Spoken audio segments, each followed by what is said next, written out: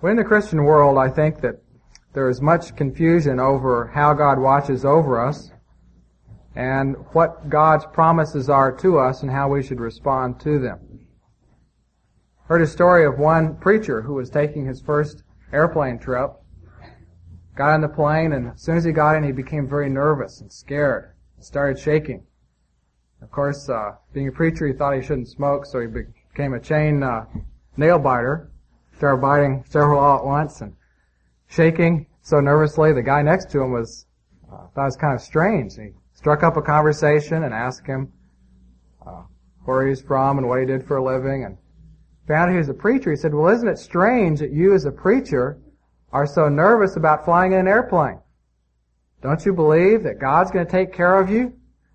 And the preacher said, "The Scripture says, 'Lo, I am with you always.'" Doesn't say anything about high. And of course, he got a problem because he applying the promises of God because he didn't understand what they meant. I think that maybe not that problem, identical problem, but there are many others that we have. Very often I think we take scripture verses and use them as if they're kind of magical incantations or good luck charms, sort of pat answers. If we just quote the scripture, our problems will dissolve and go away. Remember when I was in high school, I was on a football team and was living in Texas, and every summer, for the 2 weeks before school started, we had football workouts twice every day. Temperature would be about 90 degrees, the humidity about 50 or 60%, and we'd work out for 2 hours in the morning and afternoon. At the end of the afternoon workouts, the coach would always have us run 10 100-yard sprints, back and forth, back to back. We'd run 100 yards, we'd have about 5 seconds to turn around, catch a breath, and run again. And it wasn't just a fast jog, it had to be an all-out sprint. And I remember that I was a young Christian at the time, and I just memorized Philippians 4:13. I can do all things through Christ who strengthens me. And I thought I needed something to get through those sprints at the end of the workout. So I'd be running along saying to myself, I can do all things through Christ who strengthens me. I can do all things through Christ who strengthens me. And yet later, as I grew more mature in my faith, understanding of the Bible, I discovered that you should look in the context to understand what scriptures mean. I saw in the context of Philippians 4 there that Paul had been talking about learning the secret to be content in all circumstances. He wasn't talking about getting supernatural physical strength during football practices. That scripture then would apply not to being strong and making it through those 100-yard dashes, but it would apply to being able to be content in those kinds of circumstances. I could quote that verse, but it wouldn't make me beat the other people in the races. I could quote the verse, and it wouldn't necessarily make me keep from blacking out. So I misunderstood what the verse meant, so I didn't apply it appropriately, correctly. I think a lot of times we misunderstand the promises of God and we apply them wrongly. And then when our expectations are not fulfilled, then we think something's wrong with God. We think He is being unfaithful. And our whole, the structure of our faith is shaken. And we're caused to doubt. Well, I think it'll be helpful for us to look this morning in Genesis 15. We'll see an incident in which God makes a promise to Abraham. And I think we'll learn some things about the promises of God as we see how Abraham interacted with what God told him. In verse 1 of this chapter, God makes a promise to Abraham. After these things, the word of the Lord came to Abram in a vision, saying, Do not fear, Abram. I am a shield to you. Your reward shall be very great. Now, of course, if we're to understand what this means and what fear he was having, we, of course, have to go to the context. In chapter 14, we find out what was going on. The situation that brought about God's promise to Abraham. In chapter 14, we read that the kings of Sodom and Gomorrah and the cities in that territory rebelled against Chedorlaomer and an alliance of kings from the east who had been exacting tribute from the kings of Sodom and Gomorrah and the surrounding territories. They rebelled and said, we don't want to pay tribute anymore. So Chedorlaomer and his allies came and conquered the peoples, put them in their place, and they took most of the peoples off as captives. And among the captives was Abraham's nephew Lot. Abraham, feeling that he needed to look out for his own relatives, gathered together his 318 servants and got a couple of allies in the territory in which he lived, and they chased after the army and rescued the people, and then came back. And Abraham was probably fearing retaliation. He was probably afraid that Chedorlaomer was thinking, who is this Abraham? He's not a king, not even a prince, doesn't have any military experience. Who is he to come after my army and conquer it? Well, I'll get a larger army and come and snub him and put him in his place. So Abraham was probably fearing that. So God says, I will be a shield to you.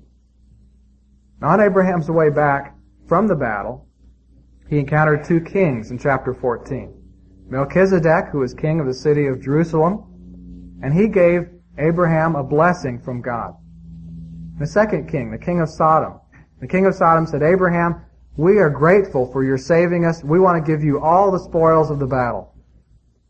And Abraham, because he wanted to clarify in his own mind that he valued God's blessing above material gain, said, no, king of Sodom, I don't want the spoils. I don't want you to make me rich. God's the one who makes me rich. And so he refused that. And probably he was starting to fear that maybe he'd made the wrong choice.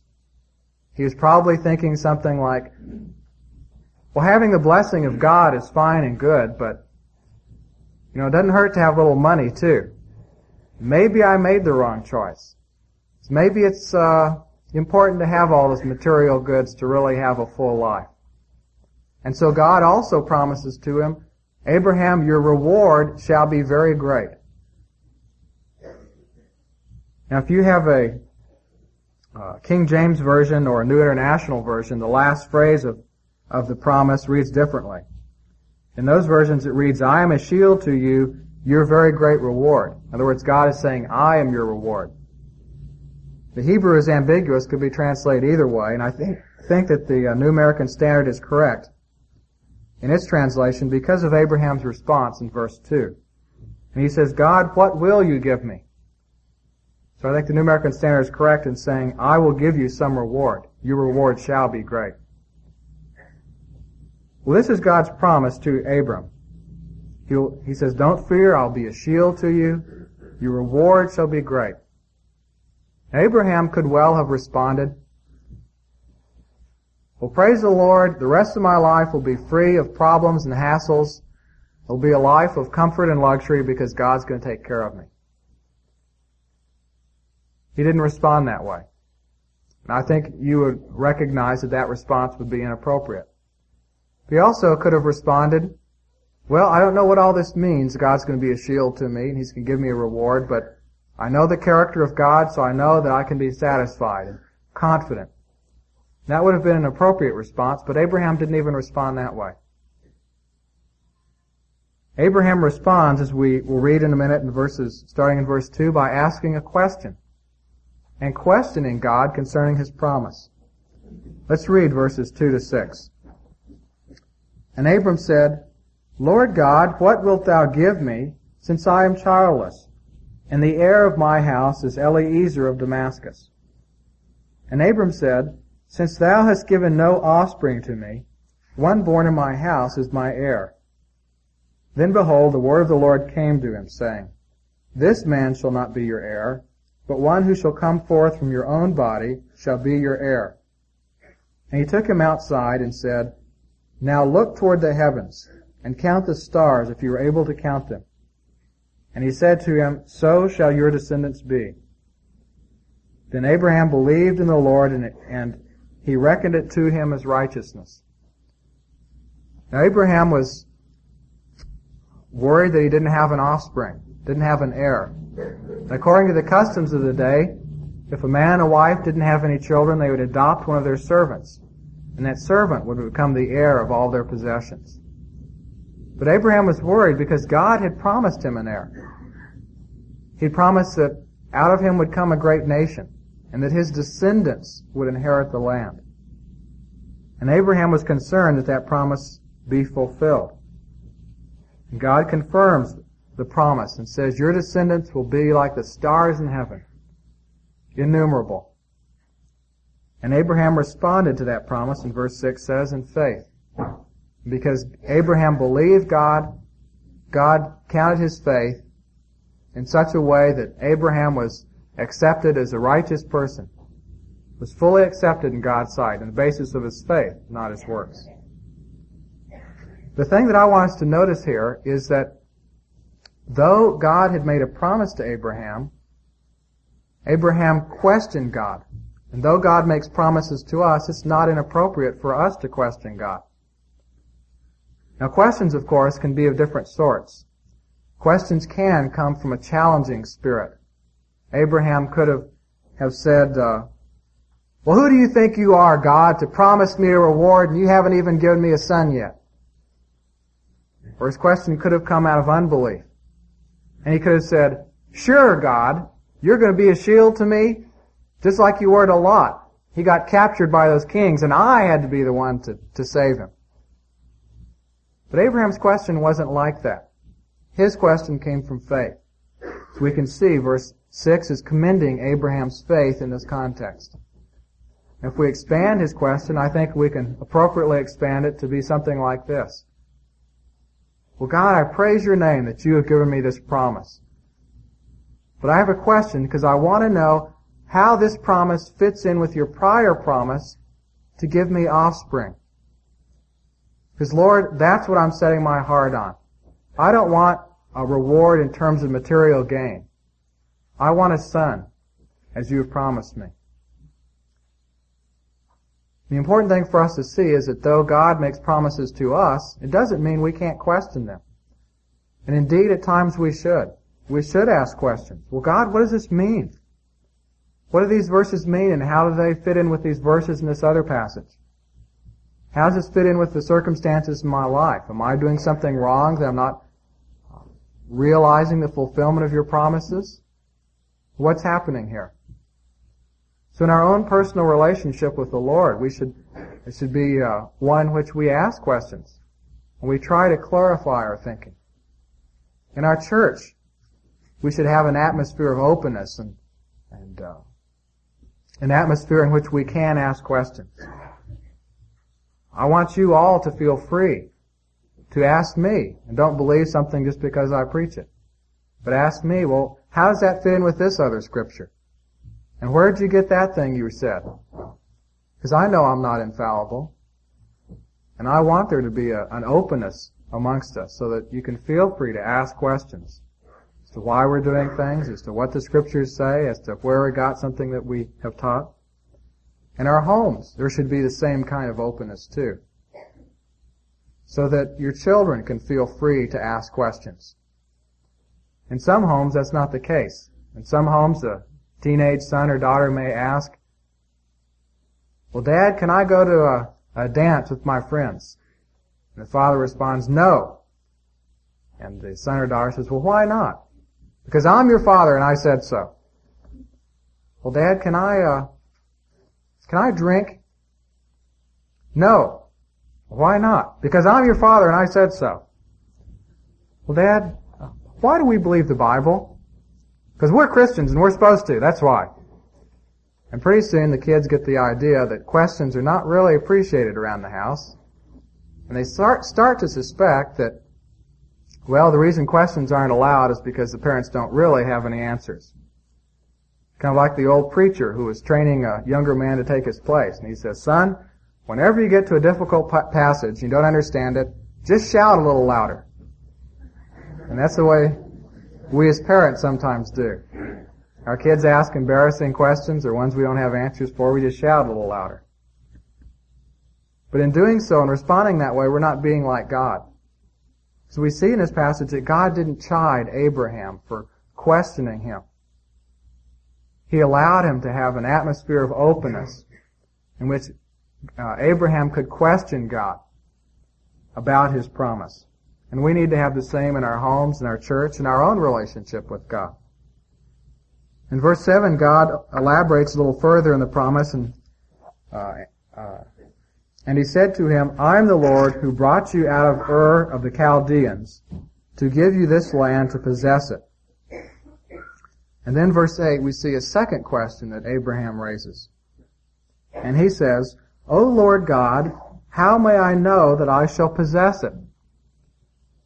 He said, I think his response is kind of like the man in the Gospels. Lord, I believe, but help me with my unbelief.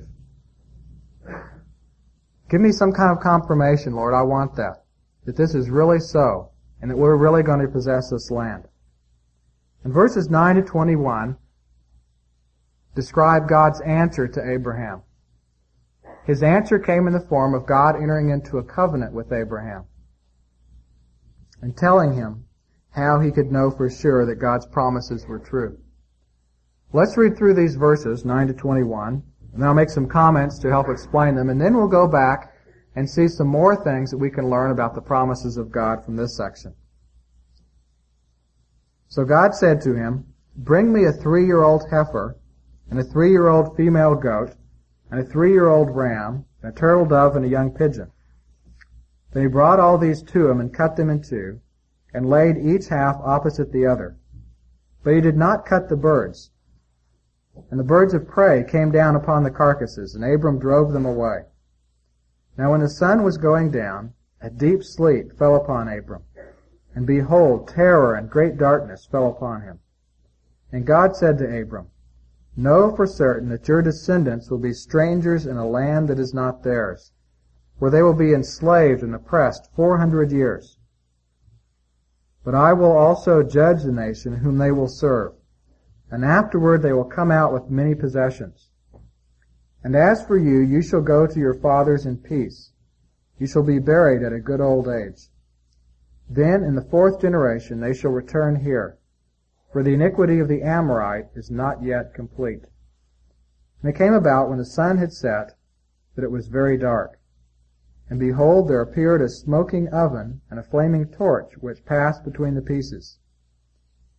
On that day the Lord made a covenant with Abram, saying, To your descendants I have given this land, from the river of Egypt as far as the great river, the river Euphrates, the Kenite and the Kenizzite and the Cadmonite and the Hittite and the Perizzite and the Rephaim and the Amorite and the Canaanite and the Girgashite and the Jebusite. So Abram asked the question, how can I know, God, that these things will come to pass?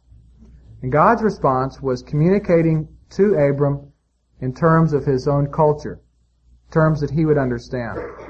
If Abraham lived today, I think it would be very likely that God would maybe hire out a lawyer or go down to a stationery store and get a standard contract form. Say, Abram, I'm going to write out a contract and sign my name here. But because he lived in this age, 4,000 years ago, he used a form of communication that was familiar to them, that of a covenant. And what they would do, and as a standard practice in making a covenant, was take certain animals and split them in two and divide them. And then all parties making the covenant would walk between those animals. And they would be saying, in effect, if I don't fulfill my part of this covenant, may you do to me what we have done to these animals. Split the body into two. So it's something they would take very seriously, obviously. Then verse 12, we see that part of what took place here apparently was in a dream. Abraham fell asleep during it. Verse 13, God tells them that your descendants will be strangers in a land not theirs. Obviously, he's talking about Egypt and the slavery that would take place there. And then notice in verse 16 something that's very important to understand about God's ways. Then in the 4th generation they shall return here, for the iniquity of the Amorite is not yet complete. The Amorites are one of the tribal groups that lived in the land of Canaan. And what he's saying here is I'm not going to give you the land of Canaan until the people are worthy of total judgment. Some people complain that the Old Testament is a bloody, gory book and God is wrathful and unfair and He gives His people a land that belongs to somebody else and drives them out. But God is saying here, I'm not capricious in the way that I'm doing this. But I'm judging very closely their hearts. And right now, though they're sinful as all men are, it wouldn't be fair to give you their land. But in several hundred years, I can look down the corridors of time and see what they're going to be like. And their iniquity will be complete then. Their culture will be so degraded, they'll be so immoral, that the only thing that will be right for them is total annihilation. And He will use Israel as His instrument of judgment then. Just as He used the Assyrians and Babylonians as instruments of His judgment against Israel at other times. Then verse 17, we see a smoking oven and a flaming torch passing between these pieces. And we might well ask, well, what in the world are these? Verse 18 seems to explain it. On that day, the Lord made a covenant with Abram. So the smoking oven, the flaming torch were symbols of God's presence. They symbolize God passing through the midst of these sacrificial animals, of the covenant animals. And then in verses 18 to 21, the content of the covenant is made. He says, I'll give you this land from the river of Egypt all the way up to the Euphrates River. The land which is currently occupied by all these people, he lists in verses 19 and 21. Let's see what we can learn about the promises of God for ourselves from this passage. One thing we notice is that though God has made promises to us, it doesn't mean a lack of hardship. Because notice in verse 13, God says to Abram, to your descendants I've given this land, and yet they will be enslaved for 400 years. Now, I don't know about you, but I've heard plenty of preachers on the radio and elsewhere say that if you really walk with God, you won't experience financial difficulties or sickness or any kind of big problems. But that's not true, and that's not accurate. The Apostle Paul, and if you look through 1 Timothy, you can see very clearly there that sickness is not something God promises freedom from. He tells Timothy, for your frequent ailments, take a little wine for your stomach. Apparently he had dysentery, and the alcohol in the wine would help kill off the amoeba. Something like that. He doesn't say, Timothy, have faith and God will heal you. He doesn't say, go to your local faith healer, because all of your illnesses will be taken away if you just believe. At the end of 1 Timothy, one of the last verses, he says, I left behind one of my fellow workers in this city because he got sick. And Paul doesn't say, well, there wasn't a healer around, or doesn't say we lacked faith to bring about healing ourselves.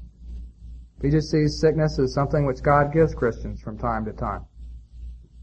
We see here that hardship was part of the lot of the heirs of the promise. Though God has made promises to us, it doesn't mean our lives will be free from problems. We might have plenty of problems. I remember the prayer of one man that struck me very much along these lines. A woman had come I was at an elders meeting at another church, and a woman had come to be prayed for because she's having back problems. And one of the elders prayed for her, and he was a man who had a heart condition. He was in his early 50s and only expected to live 3 or 4 more years. Could only work half-time, had to pop nitroglycerin tablets every hour or two to stay alive. And he prayed for her. And he said, God, we ask that you will not take away this woman's back problem until she learns the lessons that you have intended for her in this. And then we ask that you will comfort her body and take away the problem. It really struck me because it was so different from the way we often pray. The way we often pray is, God, free all of us from all of our discomfort and problems and hassles. Make our lives easy in a Disneyland type of existence. But he was perceptive enough to see that God had plans greater than our mere physical comfort. God makes promises to us, and they abound in Scripture. But he doesn't promise us lack of hardship. We can see that from from this passage as well as from elsewhere in the Scriptures. Another thing we can see here is that though God had made promises to people, it didn't mean instant fulfillment or success. Notice again in verse 13, they will be oppressed 400 years. God had promised this land, the land of Canaan, to the descendants of Abraham.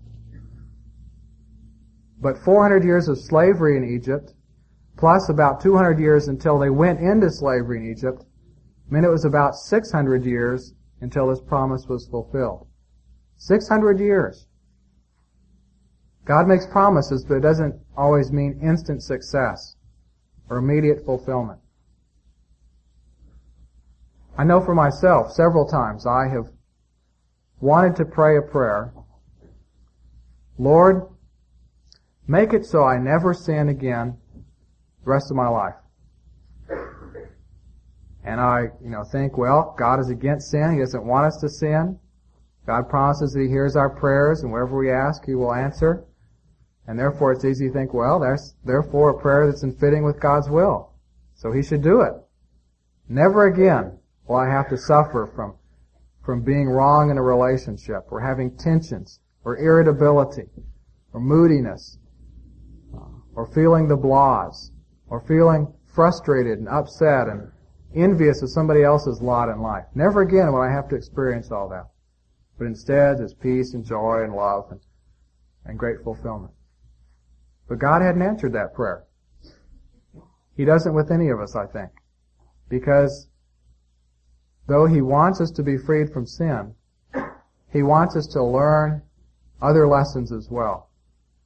In Judges 2 and 3, we are told there that God said that He wouldn't drive out all of the Canaanites from the land immediately, because He wanted His people, the future generations, to learn war. Not that He wanted them to be bloody and He was militaristic, but because He wanted them to learn that by their own strength they were totally powerless. They could not win a battle against the Canaanites by their own strength. He wanted them to learn what it was in actual life experiences to have to depend upon God, and then to see God come through in miraculous ways. And that's the same as He wants for us. This last week, I heard two different people in the church say, I'm struggling with this thing, I've prayed about it, but where is God? I pray, I quote scripture verses, I try not to give in to this sin, and yet where is God? Why doesn't He just take away all of the problem, all of the trial and the struggle and the fight? And both these people were very discouraged. I think we all need to be reminded that though God gives us promises, He doesn't promise us instant success. He doesn't promise that the crabby spouse or neighbor will be taken away from us, or the sickness or the financial problem. He doesn't promise that the temptation itself will all of a sudden leave and we'll never have to struggle with sin anymore. He promises us a victory through Christ, but not an instant success type of thing. We can see that also in Abraham's life, not only in the promise made to his descendants, but the promise to him. Notice back in chapter 12, verse 4. The last part of that verse. Now Abram was 75 years old when he departed from Haran. Then in chapter 16, verse 3. And after Abram had lived 10 years in the land of Canaan, Abram's wife Sarai took Hagar the Egyptian, her maid, and gave her to her husband Abram as a wife. He'd been there 10 years without God fulfilling the promise of a son. So he and Sarah concocted another way. And if you look over in chapter 21, verse 5, it says, Now Abraham was 100 years old when his son Isaac was born to him. In other words, he had to wait for 25 years for God to fulfill the promise. And we see in the meantime, after 10 years, he and Sarah started thinking, well, 10 years is an awfully long time to have to wait for anybody to come through with the promise. And Sarah said, Abraham, maybe we should help God out. Maybe you should take my servant Hagar This was a standard custom in the day. If you didn't have a son, an heir, then you could take one of your servants, have a concubine, and then the offspring of that union would be the heir. He says, take her and get a son through her. So Abraham said, well, that sounds like a good idea. We have waited a long time. Maybe God wants us to help him out a little bit. And even after that, it was still 15 more years before God fulfilled that promise. But we need to wait for God to work out his promises. We need to endure and be patient. What were the results of the impatience of Abraham and Sarah? Well, there were tensions and conflicts between Hagar and Sarah. There were tensions and conflicts between Ishmael and Isaac. And then for hundreds of years, between the descendants of Ishmael and the descendants of Isaac, there were conflicts. It could have been avoided had Abraham and Sarah simply been patient and waited for God to fulfill his promises in his time. I think what they did would be something similar to one of us. If we had a problem with anger or anxiety, and we prayed, we read the Bible, and it didn't go away, and so we said, well, I'll help God out. I'll get some tranquilizers and use those to calm me down. I think that'd be the same sort of thing. Well, we've seen here some of what it doesn't mean that God has made us, from the fact that God has made promises to us. Though God has made promises to us, it doesn't mean we can't question and examine. Though God has made promises to us, it doesn't mean that we won't have any hardship. Though God has made promises to us, it doesn't mean that we'll have instant success. But one thing we can see from this chapter that it does mean, that God's promises do mean, is that they are certain. Because notice again in the covenant form, in the covenant that God has made with Abraham here, God alone went between the animals. Abraham didn't. Abraham just slept through it all and saw it all in the dream. In other words, God said, I am binding myself to fulfill my part of the covenant, and Abraham, you don't have any part you have to fulfill. I'm going to fulfill this no matter what. God's promises are certain. And therefore, once we find God's promises and are sure of what they are, we can rest assuredly in them. We don't have to doubt. We don't have to wonder, where is God? Christianity just doesn't work. Because we can know that He will fulfill that which He has promised. We need to be discerning as we search the Scriptures. We need to make sure that the promises we come up with are actually promises given to us. For instance, many Christians land upon the promises that Jesus gave to the disciples in John 14 and 16. The Holy Spirit will come and lead you into all truth and bring all things to remembrance to you. Those promises were given to the disciples, the apostles who would be inspired to write Scripture because of that. And none of us is led into all truth or remembers everything Jesus said. But once we do find the promises given to us as Christians, then we can be sure of those and know that we have a sure anchor for our souls. When we find the promise that Jesus says, I will never leave you or forsake you, in times of loneliness, we can have something to hold on to and come out of our self-pity. When Paul says, in Christ there is no condemnation, then we can rest assured when we feel burdened by guilt and failure that we have forgiveness in Christ. Because we're in Him, we will never be condemned by God, no matter how badly we fail. We find God's promises to empower us to do all that He's called us to do. Then when we feel powerless and inadequate to live life, then we can be encouraged because we know that God's promises are sure. Let's pray. Our Father, we do thank You so much for this word that You've given us this morning.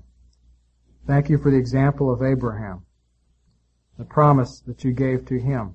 Thank You for his example questioning, which shows us that we're free to question you, not to challenge, but to come to a more clear understanding.